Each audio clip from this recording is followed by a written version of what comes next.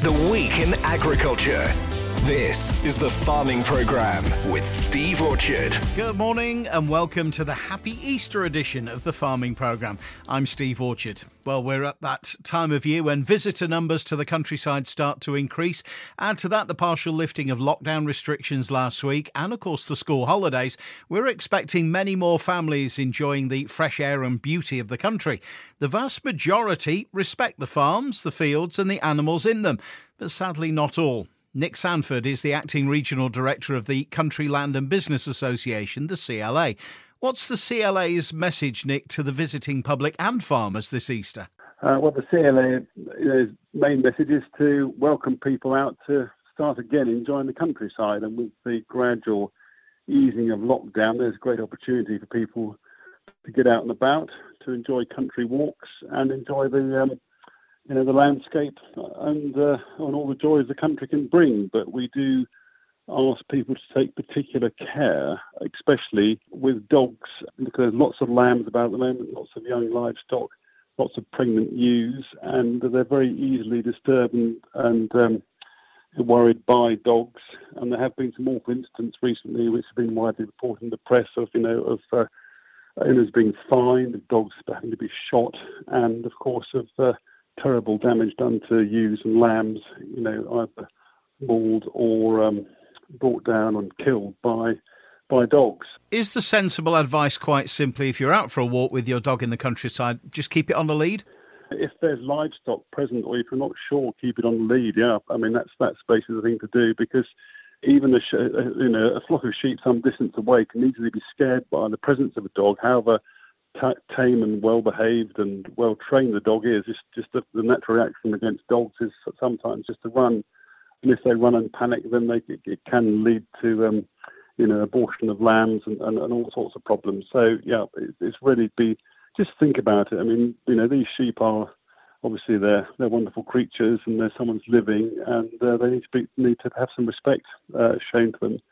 And the sheep don't realise that a dog might just be playful. They get frightened and away they go. Yeah. Last time we were allowed out, if you want to put it that way, to go and roam the countryside, there were all sorts of pictures of people straying from pathways, destroying crops and so on. So away from the animals for just a moment, pathways and sticking to them is a big thing, isn't it? It's great that people want to get out and about, but you have to remember that obviously these pathways and things, they're running through farmers' fields. There's crops which will be growing away well now.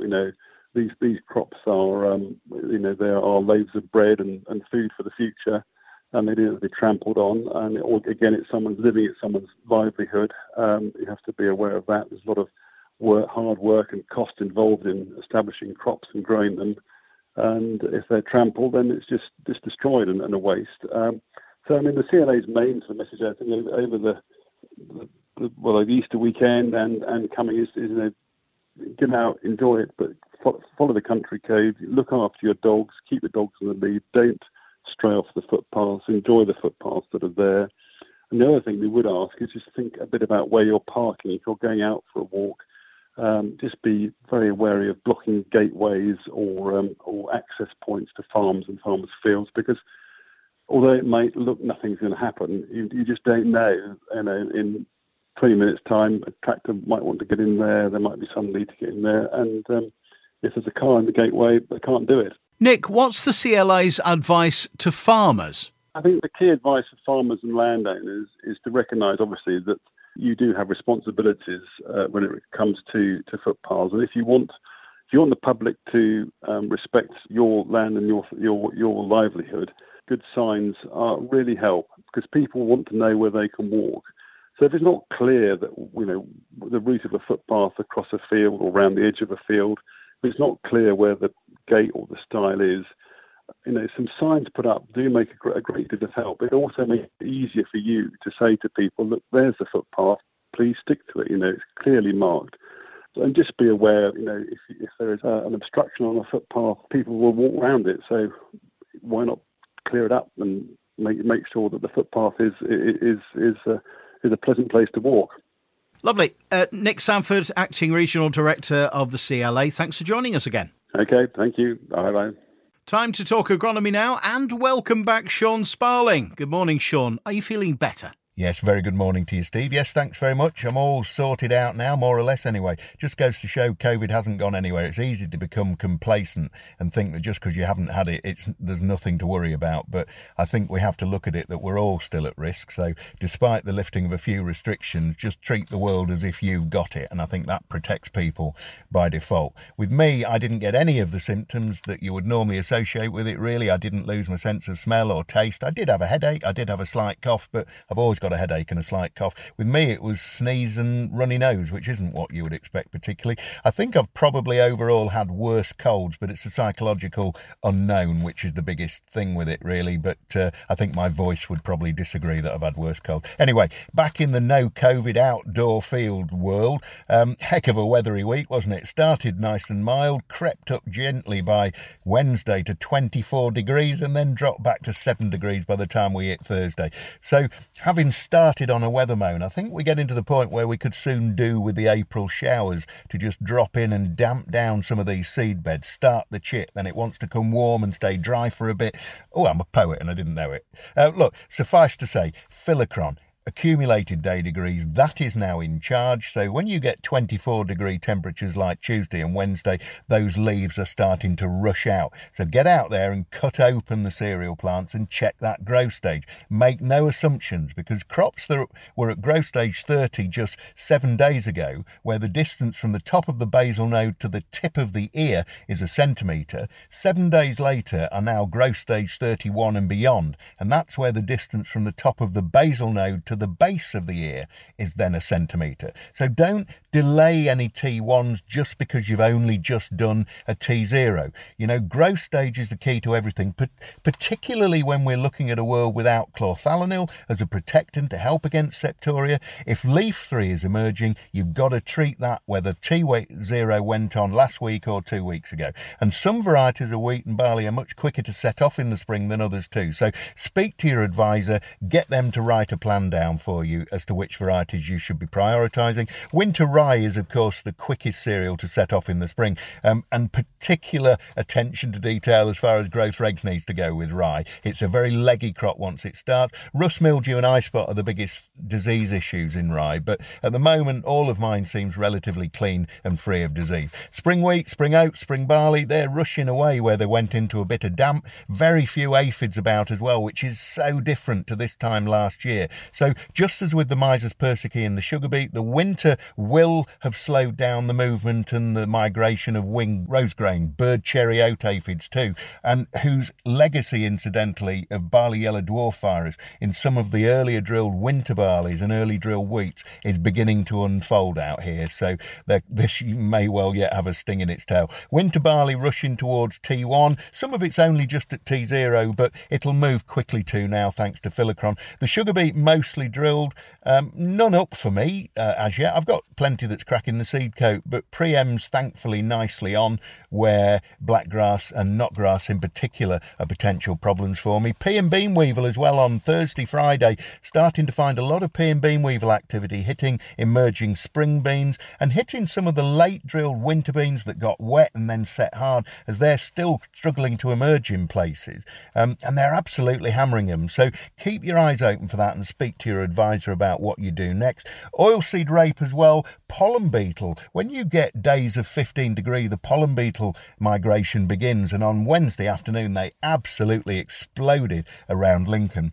Now, the numbers could be the lack of oilseed rape crops out there to dilute that population of pollen beetle, but threshold was easily exceeded around Lincoln on Wednesday afternoon. Not so much Wednesday morning, but by Wednesday afternoon it was. So there's a few things here when it comes to pollen beetle. Firstly, the threshold.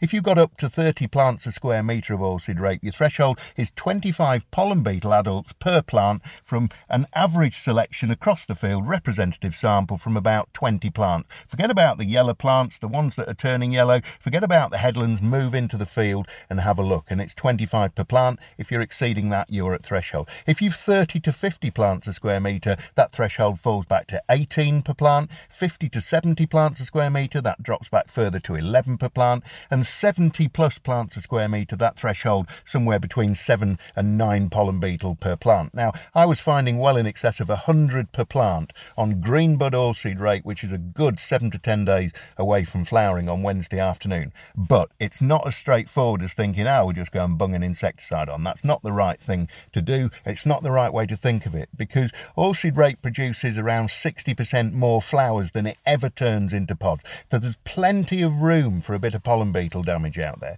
They're looking for the pollen, they're seeking out the pollen, and they become vital pollinators once the flowers appear. So there will always be more on yellowy flowers than there are on the green ones.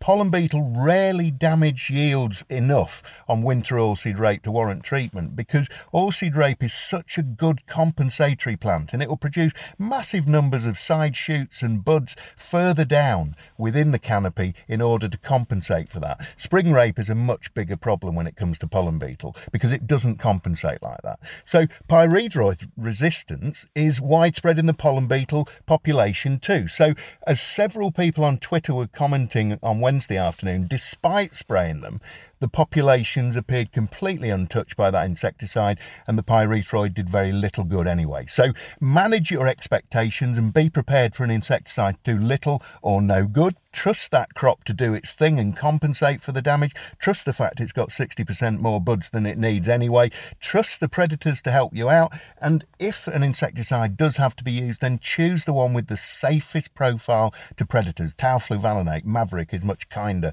on predators, although there are very few bees and pollinators out there at the moment because the crops aren't in flower. And multiple pyrethroid applications for the sake of doing it should be something you avoid like the plague. If there's any yellow out in that field, don't even think about spraying them anyway. So the joys of growing oilseed rape haven't gone away, really, have they? If it's not one thing, it's another. So let's see what the next 7 days bring. Thanks, Sean. Great to have you back. And if you want to speak to Sean, you could contact him through his website, sasagronomy.co.uk. Recently, we've reported on the votes by the horticulture and potato sectors against the compulsory levy imposed by the AHDB.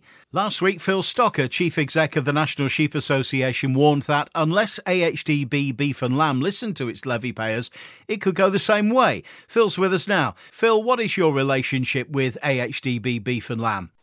We've had some very robust discussions with AHDB over the last 3 years or so, I guess, as they've been re-looking at their strategy. And I think we've always felt that there needed to be more attention placed on trade development and market promotion, really. And that's what most levy payers are looking for their money to be spent on, really. Some of the research and the best practice work that AHDB do is really valued, and it's useful work, but it is felt that the balance has gone a bit out of kilter, if you like, towards best practice and taking the eye off the ball of marketing and promotion, and that's where most people would like to see their money spent. You've said in the past that the National Sheep Association is a strong supporter of AHD beef and lamb, but you feel that the organisation needs to be seen to listen to levy payers. Yeah, absolutely. I think we'd be in a much poorer position if we didn't have a statutory levy, and if we didn't have a fund of money to support the industry in the very wide way that AHDB do. You know, we'd be in a much poorer place. But I think we are just in a situation where levy payers need a greater say in what they feel needs to be done to support their industry, and we need to try to get to a point where it's much more responsive of the industry's needs just now. You know, not what they were maybe 3 or 4 years ago, but it needs to be much more responsive than it has been in the past. But also more work in terms of developing trade opportunities elsewhere across the world, particularly as we've now left the European Union, and our trading relationship with Europe is not as free-flowing and as harmonious as it has been in the past. Let's move on to exactly that subject, because we talked on this programme recently about exports of pigs to the EU, and that's virtually come to a standstill. It seems like it's the same situation with breeding stock with sheep at the moment. Mm-hmm.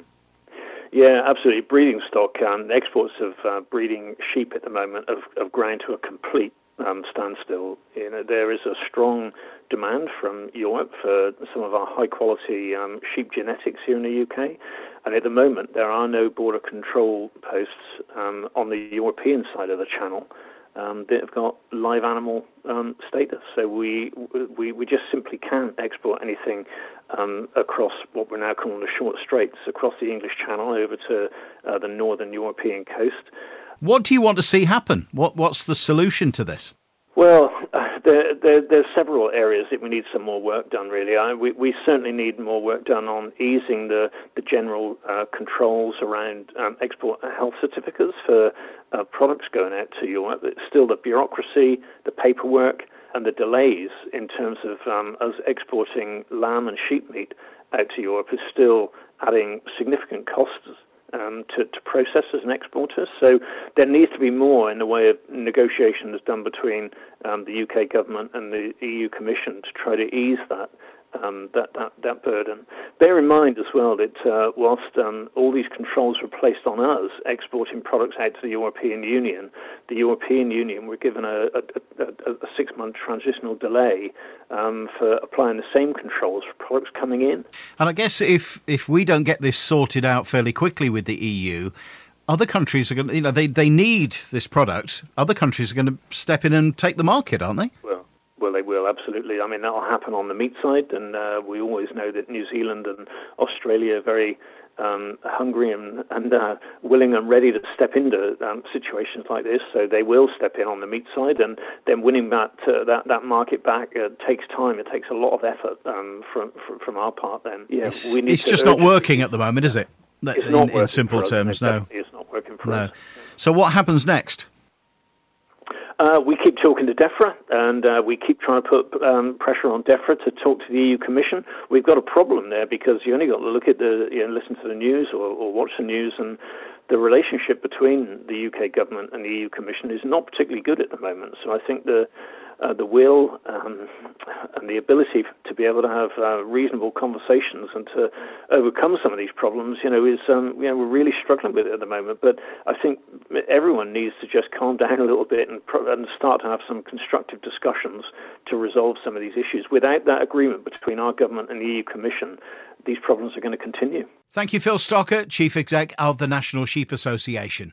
Incidentally, the AHDB has a new boss with the appointment of Tim Rycroft, currently Chief Operating Officer of the Food and Drink Federation, as its new Chief Executive. To the market we go now. Kit Dickinson from Openfield joins us with a look at how the markets have fared this week. Good morning, Kit. Good morning, Steve. After a slow start to the week, Wednesday saw gains of £4 on November futures to put us back on track and even par for the week. This is due to the USDA numbers coming in for the month end. This may be a good time, looking at these figures, to move a little more on. Lincolnshire wheat is now moving at pace after at least one, and in some cases, 2 passes of fertiliser, and most growers are coming to the end of their spring drilling campaign for Lincolnshire. But looking at barley, drilling continues at pace in England. Some regions may be complete ahead of the rains that will be coming in next week. France is now finished and Scandinavia has made a steady start. Domestic markets remain quiet on the old crop, with the odd trade short inquiry. New crop markets see values nominally weaker with the buyers. Expectations that growers have planted their crop and will look to market some more as it emerges.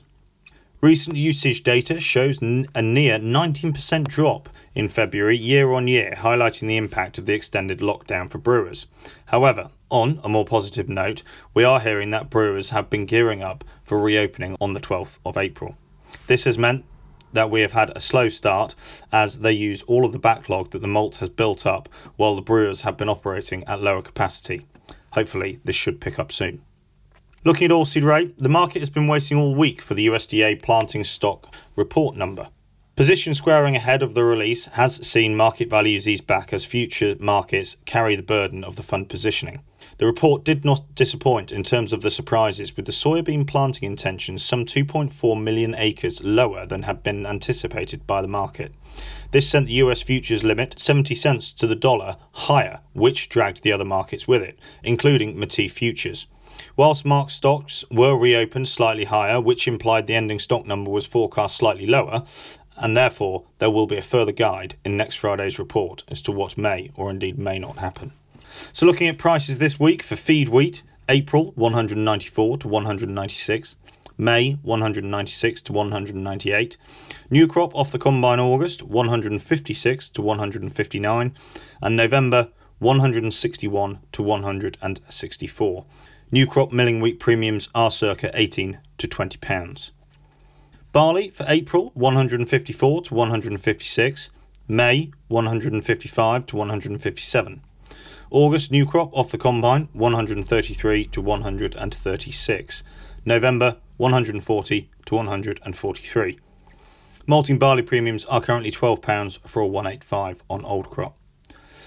And lastly, oilseed rape for April 412 to 415, May 414 to 416, August new crop 356 to 359, and November 364 to 367.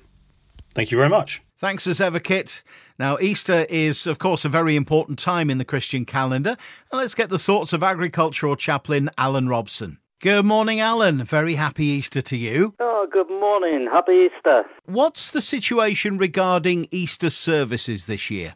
Well, it's changing days. Today I do have a service. Around the county, each individual church will be making their own decisions, but two of mine have decided to say, yep, we've got to abide by all the rules and track and trace what we were doing earlier in the year before this last lockdown. And so we're gathering today, and they'll all be socially distanced and wearing masks, and we can't sing the Easter hymns, which will be very frustrating.